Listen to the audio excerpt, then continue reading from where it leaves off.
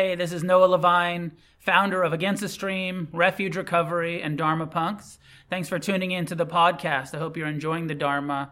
Together, may we create a positive change on this planet. If you feel moved to leave a donation, there's a link in the show notes. May our paths cross soon. Jason Murphy, and this is Wednesday night. This is Against the Stream. Glad you guys are here. And those of you online, those of you in the room, if you weren't here, then I would be sitting by myself. So I'm glad you're here. Not that I mind sitting by myself, actually. It's kind of nice sometimes. So that's what we do here. We do some meditation, and we talk about, typically we talk about the teachings of the Buddha and freedom from suffering. It's the primary practice. And I've been working with a theme, working with the Four Noble Truths, and we're going to be kind of continuing. I think we got a little sidetracked, I didn't quite finish the second Noble Truth last week. So I'll give you an overview, those of you who are first time here or tuning in, and then we'll delve in a little more to the delve in a little bit more to the second Noble Truth, and then get into the third Noble Truth and take it from there. All right. Anyone new to meditation that's here or new to the center? First time in person, watching on Zoom. Okay, great. Welcome in the real. RIRL. Isn't that what it's called? I don't know. What do the kids say these days? Yeah. I'm also new, brand new. Is that Kevin? Yeah. Hi. All right. Welcome, Kevin. Thanks for joining in. Thank you all. Mm-hmm. Anyone else? Okay. Yeah. The rest of you look like the same mugs that show up every week, which I appreciate. Consistency is really important for this practice. Being able to show up for ourselves, show up for our practice, sit in community, it's really useful. A lot of times people talk about, I actually started a meditation group, 20 years ago, because I was just feeling really isolated sitting alone in my room, and it was harder to do if I knew I had a group to show up to. And at that time I was barely teaching meditation. We would read something out of a book and we'd all just kind of sit together. Similar to the way kind of Refuge is, we'd kind of take turns, kind of leading the meditation, but it just was so helpful to have other people and, some responsibility. I felt like that was accountable for me to show up. And I still feel that way. I feel like, would I be meditating Wednesday night at 7:30 if you guys weren't here? Probably not. I'd probably be eating a slice of pizza and seeing what's on Netflix, So thanks. I appreciate it. Just so you know.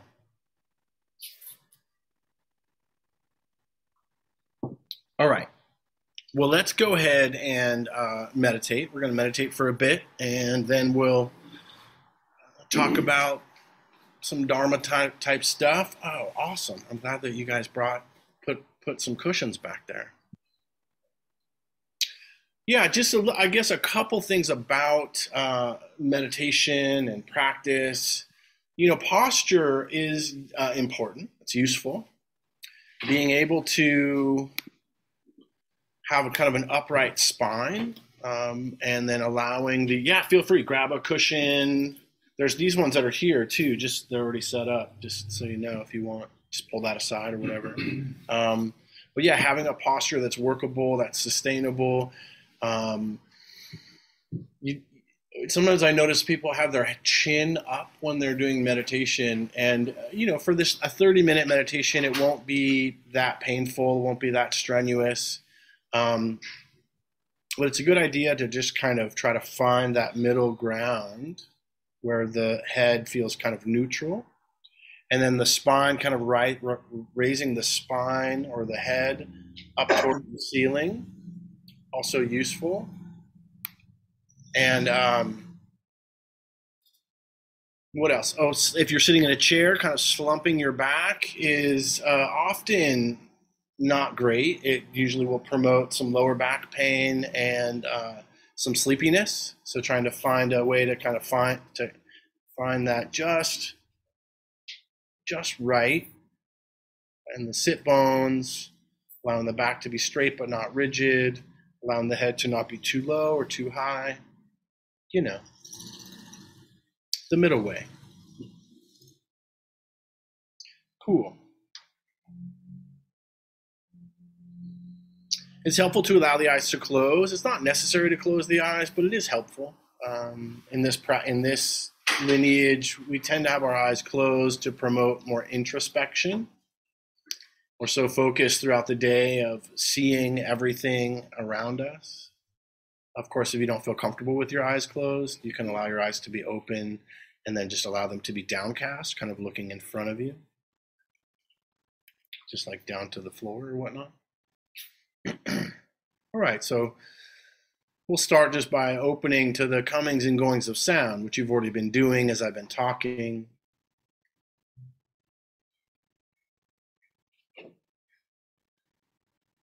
Just the sounds outside the room.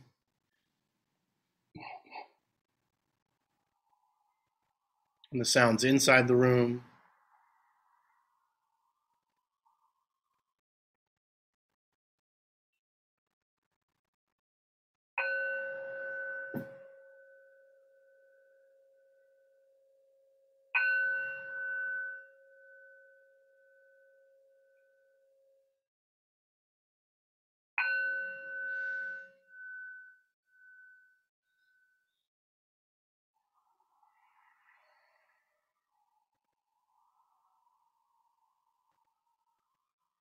And if you can, just finding a way to allow the sound to be in the background of your attention. We're not trying to shut out sound, but we're not necessarily using it as a meditation focus or distraction. It's just there. Similar to the thinking mind. The thinking mind is really in the background of our attention. It's not going to stop thinking. Just like the ears don't stop hearing.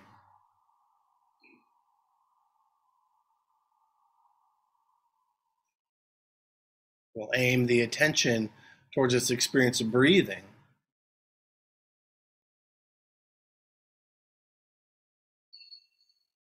It's helpful to,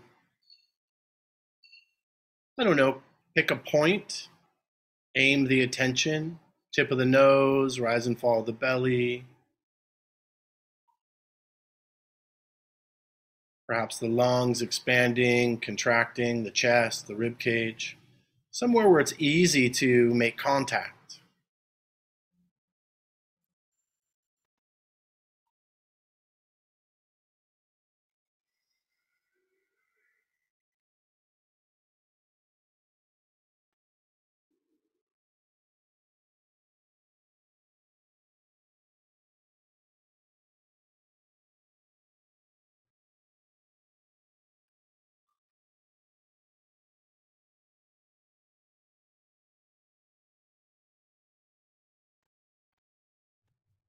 So just utilizing this simple few phrases: aim, connect, and sustain.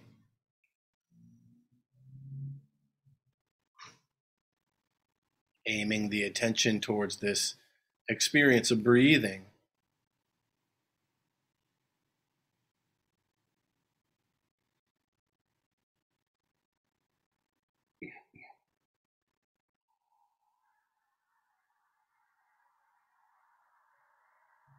making contact with this present time experience,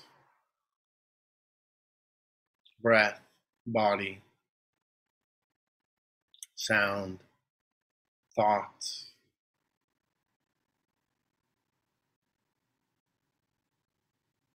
Perhaps emotion.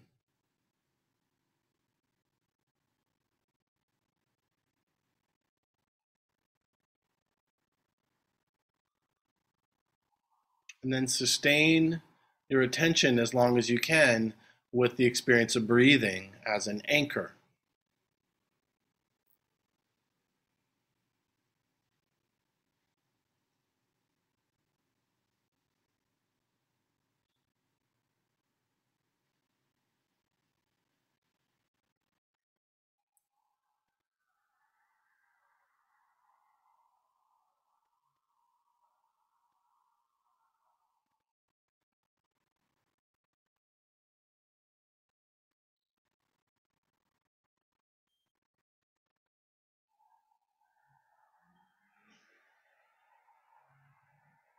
Breathing in, know that you're breathing in. Breathing out, know that you're breathing out.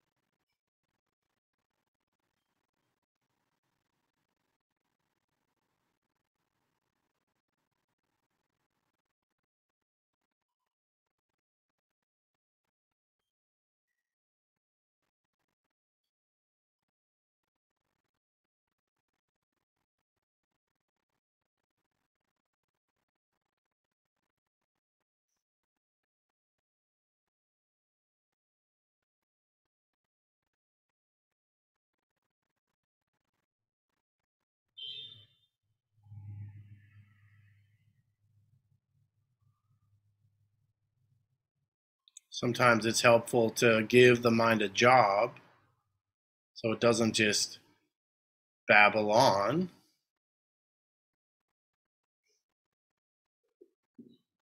So you can say, use a couple kind of cues. Breathing in, you can just say in or breathing in, breathing out. Just silently saying to yourself, breathing out or out.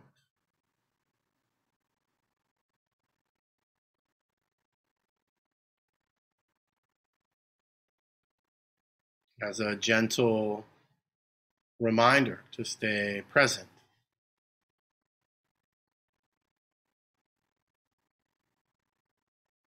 A few other suggestions would be here and now, or calm, alert.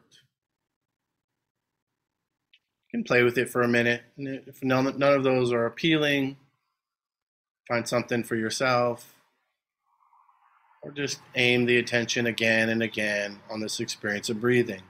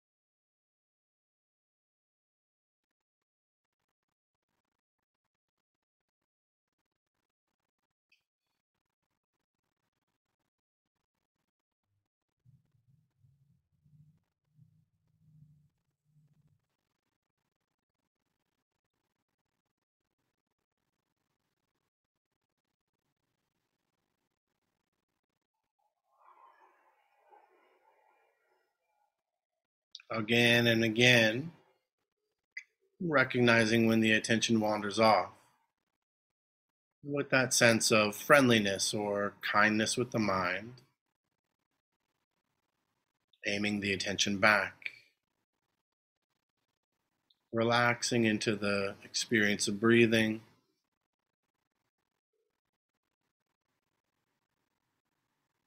observing what's arising in the heart and the mind,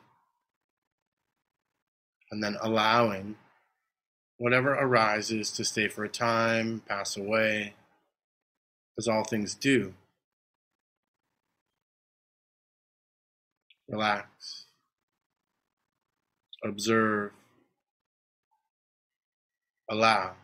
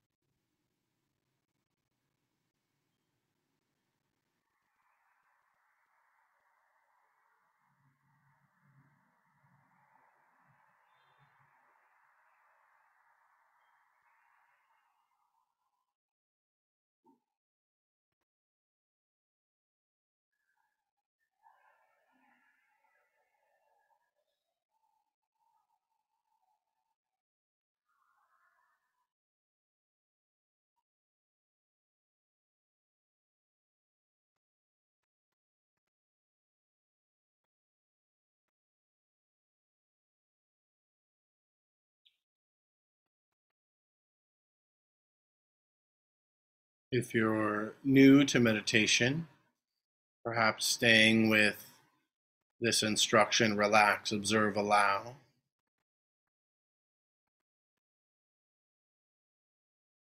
And if you feel settled in the mind, in the body, the invitation is to expand to feeling tones as the senses experience different sounds and sensations and thoughts, feelings.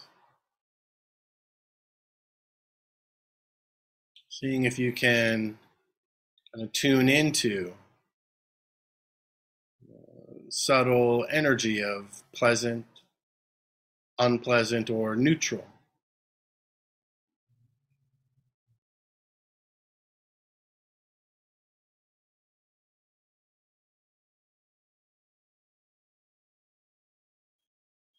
Including when the mind wanders off into thinking.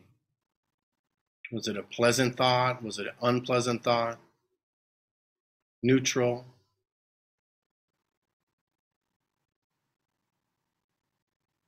Not getting lost in the thought or the sound or the sensation, just recognizing the feeling tone.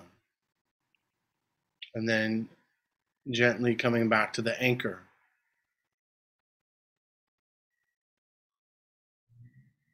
What is the feeling tone of the breath?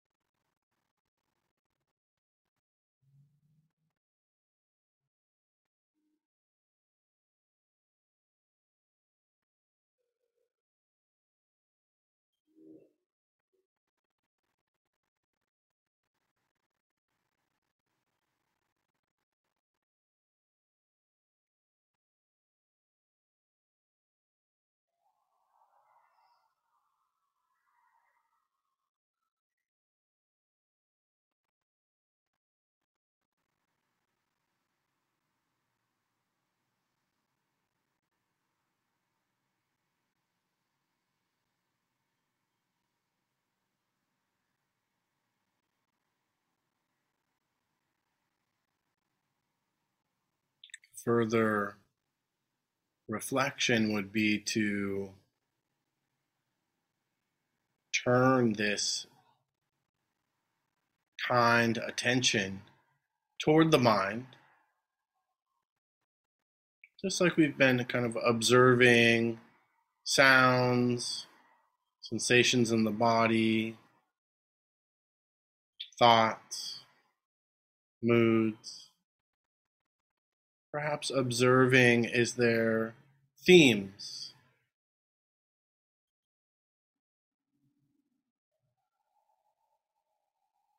Again, not getting lost in the story. Perhaps noticing future thinking or past. Maybe there's some rehashing or some rehearsing, some history or mystery. And again, just gently noting, thinking past or thinking future. And then coming back to the anchor, the present time experience. Seeing if there's a feeling tone associated.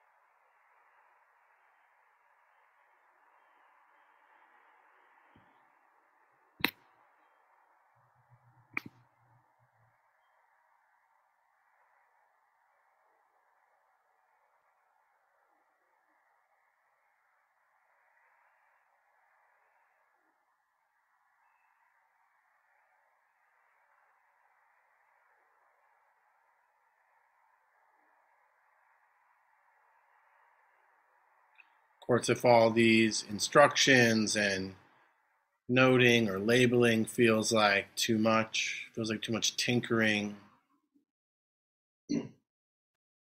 just here, now, this breath, this sitting, breathing body, where we began.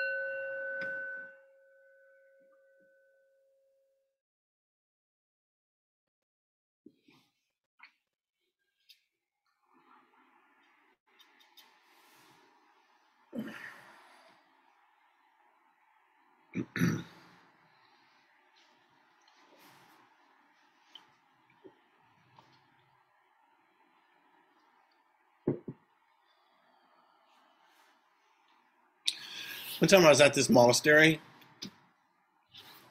I was there. I was on like a 15-day meditation retreat at this monastery in northern Thailand, and I wanted to email my teacher.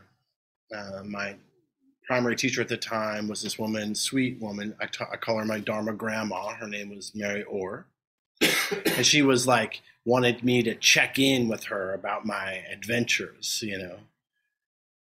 And so for probably 3 days, because I was on a silent meditation retreat at this monastery. Monks are kind of in charge, they're pretty strict, the monks, and you could only access email or computers at a certain time.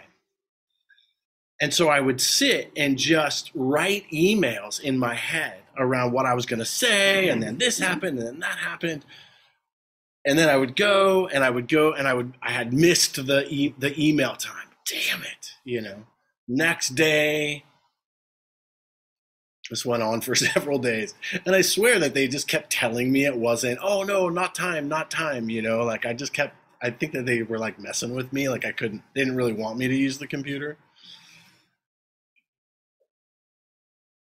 You ever have an experience like that where you just kind of have something on repeat in your mind?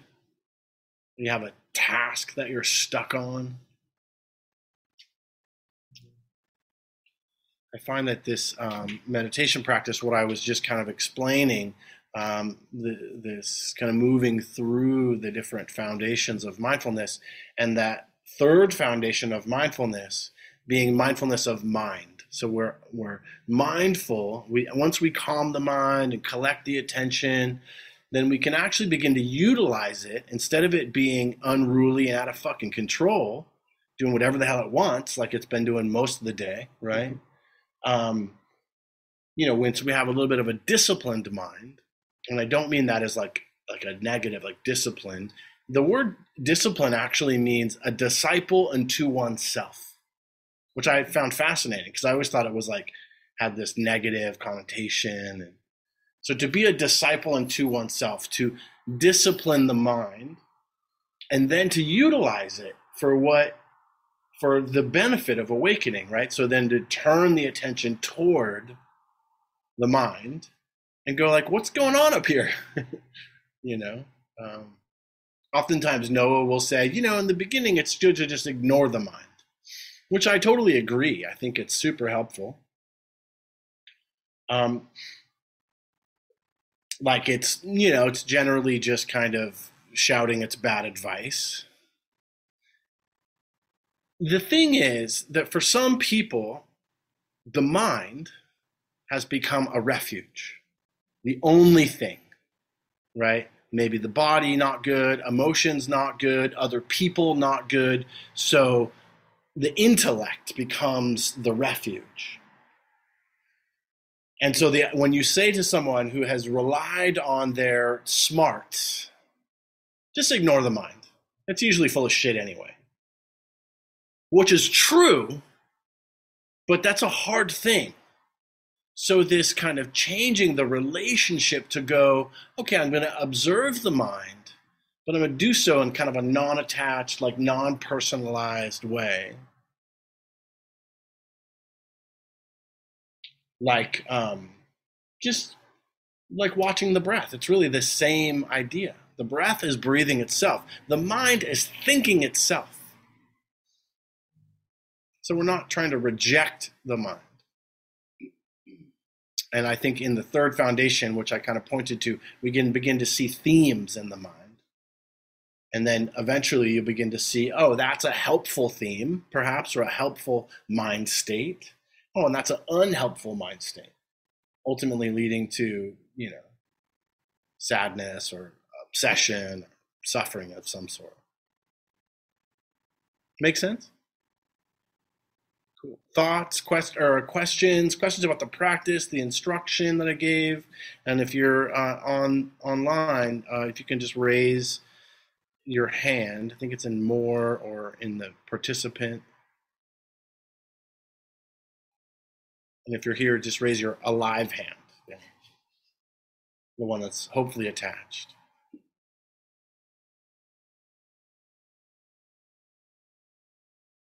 Any questions about what I just said or the instructions?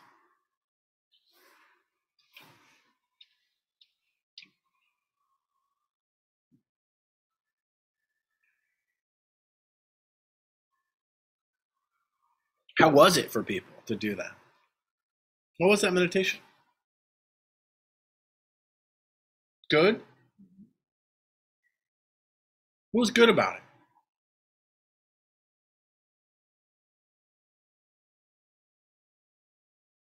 What did you notice about? Well, just reminding me that just like as we started, and I was thinking, and then it was just like, oh, just knowing that I'm thinking, I don't need to rush to that. Mm-hmm. A little cloud can go off. So then thinking comes again, and then I did breath work to really, let go of that. I mean, like deeper kind of cleansing breaths, like that kind of thing. Yeah. And then also it is just thinking, like, oh, it was a thought, but there was no real emergency. Great. So good to know. So good to see. Yeah. Yeah. Yeah. Thanks for sharing that. Yeah. Please. I had an injury, so I haven't been able to sit. Right. Legged, Yeah. Yeah. And only this week. So I'm like, okay, it's actually working. I usually sit for weeks now. And it's been so great. Mm-hmm. Just like really, I love the stability of the pose. Mm-hmm. And it's so like because I haven't had it, I really appreciate it. Yeah, great. Oh, cool. Even though it's like whatever it is, I'm really appreciating just the feeling of that. It just reminds me. Sure. The meditation that I've done before, and I go through all right now. Mm-hmm. And I also want to say I like that word feeling.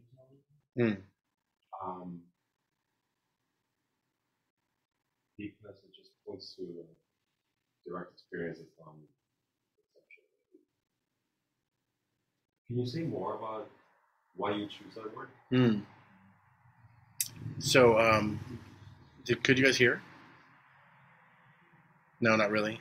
He was talking about being able to sit on the ground in the Burmese style and really appreciating that and how helping him kind of ground. And then he mentioned about feeling tone and my choice of that word and to say a little bit more about it. Did I get that? Is that about sums it up?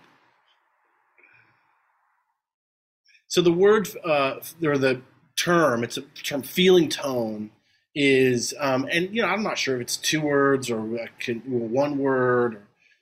The Pali word is Vedana or Vedana, but really it's Vedana. And it means to perceive and to know, like at the same time. Perceive and know.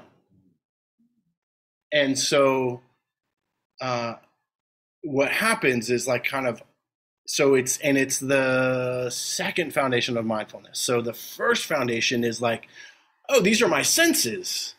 I can see and smell and feel and touch and, oh shit, I actually am embodied, Because first, that's the first fucking step. Get embodied. Because most of us live a short distance from our body. I don't know if you noticed that or not. And then you get embodied for like a moment or two, like when you get scared or when you're almost going to get in a car accident or you're riding your bike or you're doing yoga. There's something that's in surfing, skateboarding, something that's embodying, right? You ever notice how when you drive the same route, like I used to commute, I used to do this 45-minute commute, And once I got in the rhythm of it, my mind would just think about other things. Like I was barely doing anything. It's just like autopilot, right? The Buddha really basically called us zombies, like that we were sleepwalking, not awake, not embodied. So the first foundation is get embodied. Second foundation is now that we're awake to our senses, now that we've come to our senses, what's that like? And the feeling tone, the Vedana, which is actually a really key factor in seeing craving and non-craving, because we tend to crave pleasurable experiences. We tend to push away unpleasant experiences, and then the non-craving or non-aversion is what we usually call neutral or boring, right? So pretty much, if you're not like yeah or no, you're fucking sleeping. Right? But that can actually be a beautiful place to experience freedom from suffering, because that's actually what it is. If it's not labeled as bored, like, people say, oh, I'm bored, or I was bored. I feel God, I would meditate, but it's so boring. It's so boring. I got to like make up shit to do in my head, between the bells, right? Like my emails, So fascinated in all, and then I wrote like just one paragraph, like doing great on my meditation retreat. I'll email you again when I'm done. It was really funny. So Vedana is this kind of to perceive and to know. So we're receiving from our senses, and then we're knowing what that experience is like, pleasant, unpleasant, or neutral. And then that gives rise to the mind states. Then we can begin to see what one teacher calls mental fabrications, because that's what most of it is anyway, just a fabrication of the mind. So anyway, I don't want to get too technical there, but I love that, and I love that, and yeah, the feeling tone is it's not something that we just like, oh yeah, feeling tone, oh I totally know what you mean, it's a felt sense. But hopefully within my description, it helps you a little bit more. Was it helpful to hear it that way? Okay. Reminds me a little bit of valid cognition. Say it again. Valid cognition. Yeah. Yeah. Knowing. Well, what did you say? To perceive and to know. At the same time. Yeah. That's cool. Yeah. Yeah. So the perception is the seeing of the sense experience, including thinking. And then to know is to know the feeling tone of it, the vibration of it. And then the next step is to then not react, which normally we're just reacting. Pleasant, unpleasant, pleasant, unpleasant. I don't like this. I like that. I like this. I like that. Sleeping. I like this. I like that. Hungry. I like this. I like that. Just like fucking robots all day long. Craving, aversion, craving, aversion. I mean, maybe your mind and your body isn't like mine, but I'm pretty sure it is. And that's what my experience has been of doing, practice, and then we're so inundated with so much stimulation, right? So it's a huge distraction. So then we come here, and a lot of times, what do we want to do? Take a nap. The brain just goes, Ew. Just below that is this perceive and know. Just below that, if we can push past the sleepiness or the boredom, comes insight. So keep going. Yes? So is the point to get to where it's neutral? Good question. I don't totally know. Why are we labeling pleasant or unpleasant rather than just relaxing in it and just allowing it to be whatever it is. Well, we are. We're labeling it so we can perceive and know, and not get caught in the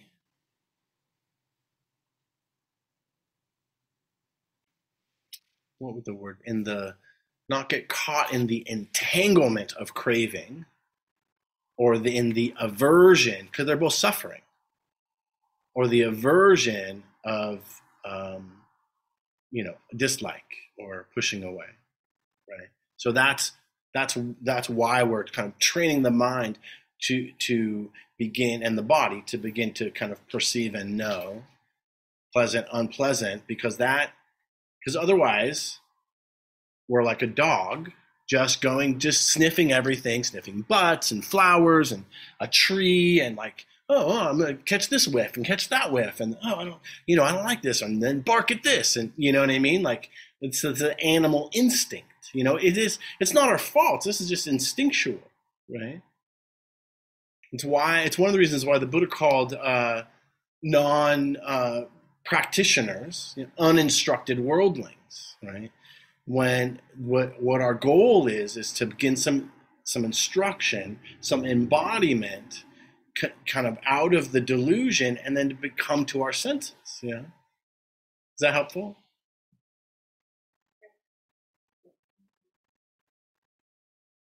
Yes. Yeah, I like that word neutral, because neutral is a peaceful stance. I dealt with people, really employers, where they just savage, poked out, age issues, and anger, and all. I took a neutral stance, and they asked me, like, you mentioned this. And I wanted to speak out and say, no, bitch, I just want to be at peace. I truly do. So I'm like, I'm not going to date you. I'm not going to be part of that fire of, Yeah. just a neutral stance is more productive for me. I do care. Yeah, you care. But you're able to kind of like not be caught up in that. Yeah. It's tough to do. It is, yeah. It's absolutely tough to do. And I guess more to the point, and then I see your hand, Rachel. More to the point of your question, I don't know if it's like the purpose to like maintain neutrality, because I don't know if that's the case, because we have these instincts, right? But to be aware of the extremes, right, I think is important. And there is a lot to be taught and a lot to be experienced in the equipoise of neutrality. And, but it doesn't mean like we don't have a sense of humor, like we're like literally like, kind of androids or whatever, or like one of the cyborgs or whatever, like we're not like Data, and we're not trying to be, but to just gain an awareness and to not get to the extremes like you're talking about, right? Of like, and then not feeding, oh, I'm lost in craving, or I'm lost in pleasure seeking, or I'm lost in aversion. Most well, this isn't totally true. For some people, pleasure seeking is an aversion. I don't want to feel this, so I'm going to seek this, right? And for other people, it's like, I don't want to feel this, so I'm just going to push this away. They're not necessarily seeking pleasure. They're just protecting themselves, walling off, locking it down, being neutral, locking it down, avoiding aversion, avoiding conflict, which it's not horrible, but it also can bring suffering. Yeah. Okay, Rachel. Am I talking about the second noble truth? I don't know, maybe. Go ahead. Yeah, Rachel.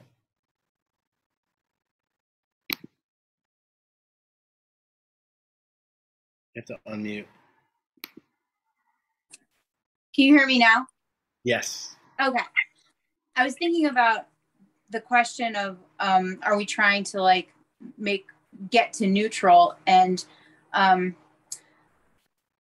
my teacher up here, when he talks about these things, the takeaway that I kind of got over the last couple years, like my meditation, I started meditating like 20 years ago when my first son was born. And my meditation has never really gotten any better. Like I've never quieted my mind. My mind has never been calm. It still does the same shit it has always done. So I don't know that anybody should meditate the way I meditate, because there has been no improvement in my sitting sessions. But the benefit, I think, for me at least, of naming what's happening is that now when I go out into the rest of my life, the space between like my sense organs taking in information and assigning a value to it and then reacting, I have a bigger gap between reacting than I used to. So I think maybe I cause a little bit less wreckage than I used to. So like when I sit here, I'm still like, the mind is still doing its job of creating thoughts all the fucking time, unless I'm unconscious.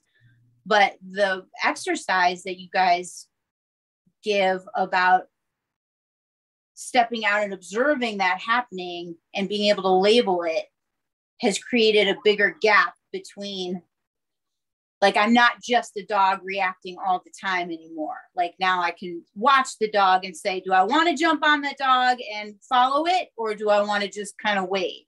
Yeah. So I don't know if the Buddha intended that, but that's definitely been an unexpected benefit in my practice. Thank you, Rachel, for so succinctly sharing that. And yeah, you're doing it right. I would disagree with you. You've probably made lots of progress. I mean, you have made lots of progress. Yeah, we're not trying to, not have thoughts, not have feelings. There's been a long time of this, like, just this misunderstanding that being spiritual means that you don't get fucking angry or loud, or you know what I mean? Like, that's what I love about Dharma Punks. That's what I love about Against the Stream, and I have for so long, is that Noah and the rest of the people that I've encountered with Against the Stream have just been like, come as you are, and let's work with that, and I'm Irish, Italian, I'm loud, and I'm can be angry. I'm used to be a crackhead, you know what I mean? Like, and all that's acceptable. And where do I go from here? And what do I notice now? And what you said, Rachel, there's this quote from Viktor Frankl. Viktor Frankl is basically the grandfather of humanistic psychology. And the quote is, between the stimulus and the response, there's a space. And within that space lies a choice for freedom or a choice for suffering. And what you're describing is exactly what the Buddha intended, which is for us to recognize that space and suffer less. And then, apparently there's a point where you are just living in that space and you're not suffering at all. I haven't figured that out yet, but I definitely suffer less. Yeah. So thanks. John. Hi. I had a question about how to deal with physical pain when you're meditating. Like I was dealing with some of that when we were meditating earlier, and I almost made it the whole way, but I had to take a break because I was feeling some pain in my knee. Mm-hmm. Yeah. Great. Thanks, John. I mean, there's several ways to really work with pain. One is that life is painful. And when we try to sit still, that becomes a physical manifestation of the reality of living in a body, that it's uncomfortable and that we deal with uncomfortable situations. So there's a little bit of like, okay, can you, and it sounds like you were doing that. You were like, can I be with this? Can I, not hating it, like let's not hate the knee, or hate the back, because that actually just makes it worse. There's this like, have you ever stubbed your toe and then you get pissed at your toe and you're like, fucking, and then you break something or something else happens and then you're in a super agitated state, instead of like just being aware of the sensations of the toe that is stubbed, or there's pain there or there's sensation there. So there's that, which is kind of like, I think about knee pain a lot, and I've had some back pain too, where there's the initial reactive, not your fault, instinctual survival mechanism of like, fuck, that's painful, right? Oh, there's pain. And then there's the other instinct of like, avoid pain, right? And so, which is also true for our emotional state and our psychological state and our physical state, So that's why it can be useful, because life is actually kind of painful sometimes. And so there's the investigation of that without making it a problem more than it is, right? So there's that. Sounds like you did that, actually. And then there's when the ego gets involved and it's like, I'm just going to sit through this pain. I'm just going to like grind it out, right? And then that's actually not useful. And so we're not statues, right? So move and do so mindfully. There's a difference between tingling in the toes, maybe, from the foot to the knee, falling asleep, and there's like tingling and numbness, and like, feeling like there's a knife grinding into your knee or your back, so that, so also that's part of it. So bringing mindfulness and attention to the place where we're experiencing discomfort. And that means emotionally and psychologically and physically. I think that's what I would say about that. Thanks. Sure, Joe. Tara. I love that you guys are asking questions. Hi guys. This has been really wonderful. So my question is, so the way I'm understanding it and the way I've kind of always understood it, although I'm very much a newbie about all this, is not getting caught in the story or the this is how I try to interpret it, but I don't know if I'm kind of interpreting it right. And then there's a question. So if I'm detaching, like if you like that comment about like, there is anger, there is pain, there is sadness, there is happiness, and not really associating with that emotion, but just acknowledging that it is occurring. There's the freedom from that is like that freedom of this attachment to that feeling or thought, which allows for more space, kind of like some other people were talking about, and it allows for maybe more opportunity for ways of doing and thinking and being. But then what I don't understand is like right now I do work with a therapist about like identifying feelings, because I repress a lot of feelings. And then what happens is I get very resentful and it comes out in all kinds of other ways, right? And so how does it fit in with the feeling part of this with like, is it is there like a repression part of this that's happening as a result of not associating and not identifying to that level that the mind typically wants to, or the heart typically wants to, or something like that? I don't know how to phrase any of this, but that's my best shot. And that's a great question. And what it actually talks to or speaks to is the difference between Western psychology and Buddhism. That's actually what you're kind of pointing to. Western psychology is all about, we have lots of words for different emotions, and there's a whole range of emotions.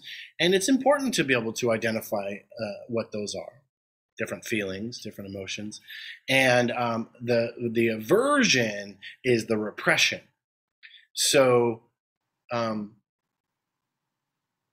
we're definitely not saying like don't feel your feelings, like actually be, and just in the same way that I gave that the third foundation of mindfulness, which this is part of that kind of, okay, stabilizing the mind.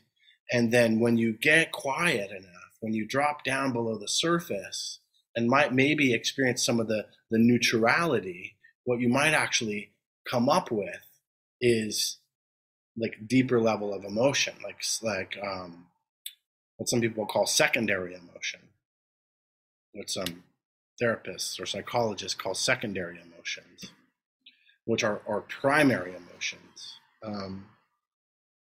So yeah, we're definitely not saying it's definitely not about repression, because repression is aversion, and it's perhaps a useful survival skill at some point, but not useful in the therapeutic realm.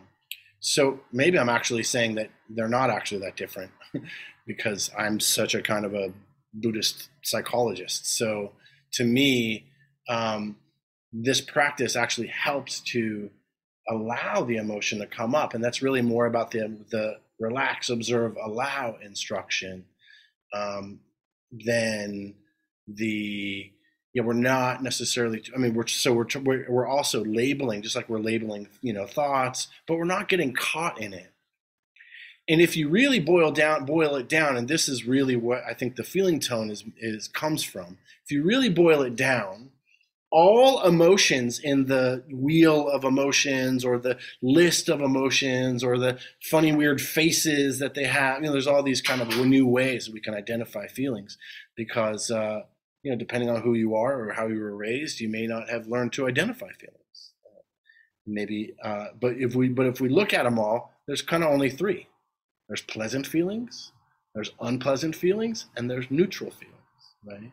And so that's what the Buddha is pointing to, is like getting down to just kind of identifying it, because there's the other side of the spectrum that's maybe not you, Tara, but is the other side of the Venn diagram, which is people who are constantly overwhelmed by their feelings. They have too many feelings. They have feelings that are bubbling up all the time, and they can't identify them in that way too because they're so overwhelmed. And so by starting to, again, collect the attention, learn to kind of, this is a pleasant feeling, this is an unpleasant feeling, this is a neutral feeling. So sometimes instead of how do you feel, and then, looking at the list of, I feel perturbed, or, like whatever the English word is, just to kind of, is it pleasant, unpleasant, or neutral is a starting point. And then from there, you can begin to kind of articulate, just like saying mad, sad, glad, No, I like that. That's a better place for me to start because it's more simple. I like that. Thank you. No problem. All right. So this is the second, the second noble truth is the truth of suffering. And the third noble truth is that there is an extinction to the truth of suffering. Like it's possible. I mean, there's an extinction to suffering. It's possible to relieve ourselves from suffering. So from a psychological kind of psychoanalytic perspective, the Buddha first identified the problem, which is that there is suffering, that we experience it, and that we're often either seeking pleasure to avoid or cause, or pushing it away. And so pushing it away meaning pain. The second noble truth is really the diagnosis. And the diagnosis is that the cause of suffering is craving. Selfish, self-centered craving. Me, mine, obsessive, grasping. There's lots of different ways to talk about it. And our addiction to pleasure seeking, or our reactive habitual tendency to pushing away that which is unpleasant is the cause of that. So learning to kind of be in the neutrality of things helps us to then experience the freedom from that suffering, that pull or push. Third noble truth is the prognosis. The prognosis is good. The prognosis is through this practice, through the wisdom of the Buddha, through our own wisdom that we all have, and if we apply this practice over a period of time, it's not going to happen right away. We all want the lightning bolt of wisdom or enlightenment. Good luck. I mean, there's some stories of people who, they get kind of struck wise, struck enlightened. But I've never actually met anyone that way. Apparently that's what happened to Eckhart Tolle. Have you ever talked with Eckhart Tolle? Doesn't have a lot of social skills. But hey, maybe he does. I don't know. I'm not trying to judge. I'm just saying that's very. I never actually met that guy, but I like his books. I like the things he has to say. But apparently, he had one of those wisdom experiences.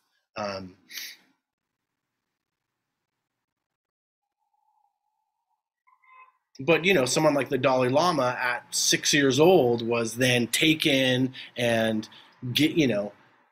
was set up as a life of years, 75 years of dedicated practice. Our teachers, myself, dedicating years and years. It's a gradual awakening.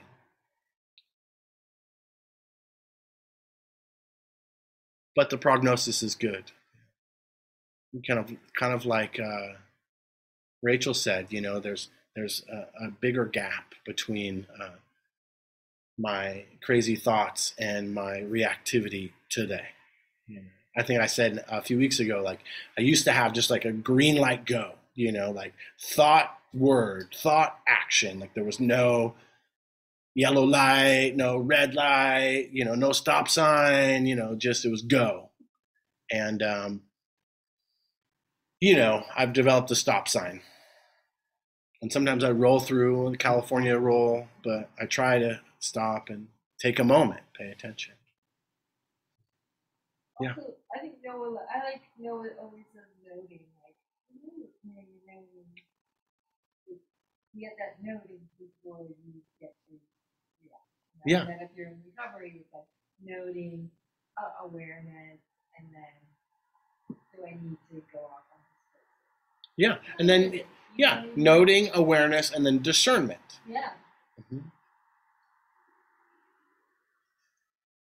Great example. So the fourth noble truth is the path that leads to the end of suffering, the prescription. When I work with someone, definitely when I worked more in the mental health field, we had to come up with, or when I worked in the medical field, we would come up with a treatment plan. Okay, we're going to do this and this and this and this to get you to the outcome that you want, which is, to walk normally again, or to live with less pain, or to heal from trauma. And that's what the fourth noble truth is. It's the prescription. Yeah.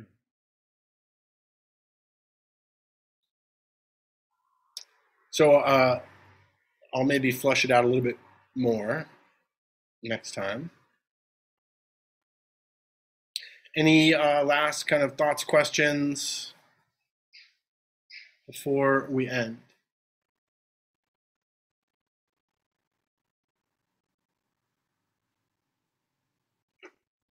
Okay, great. So please know that this center is run on the donation of those that attend. We don't charge at the door. We never will, at least not as long as I'm teaching here, because it's against our tradition. That our tradition is to rely on those who attend.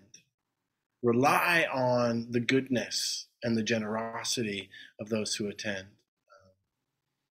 And so, and yet there is a, suggested $15 donation, because we do have to pay the bills, and we just bought a new door, and we're gonna get new windows, hopefully that are more intuitive, and so there's things that are happening, and there's also a retreat happening in October, and there's classes that are happening online, and so check us out at againstthestream.com. There's merch. You can buy shirts and hats and books and fucking pins and stickers and all kinds of shit, or just show up. So thank you all for your attendance in the room and on the Zoom. And we'll just take a moment to gather all the goodness of our practice.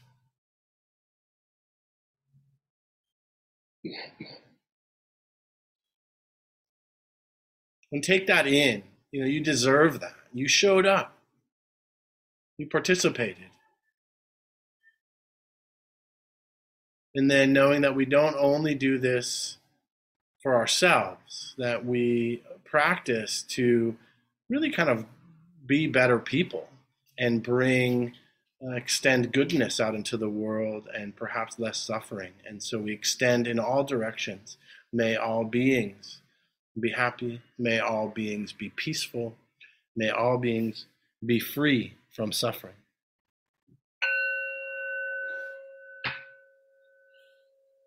Boom shakalaka. Thanks for tuning in to the podcast. This is Noah Levine, founder of Against the Stream and Refuge Recovery. If you feel moved to leave a donation, there's a link in the show notes.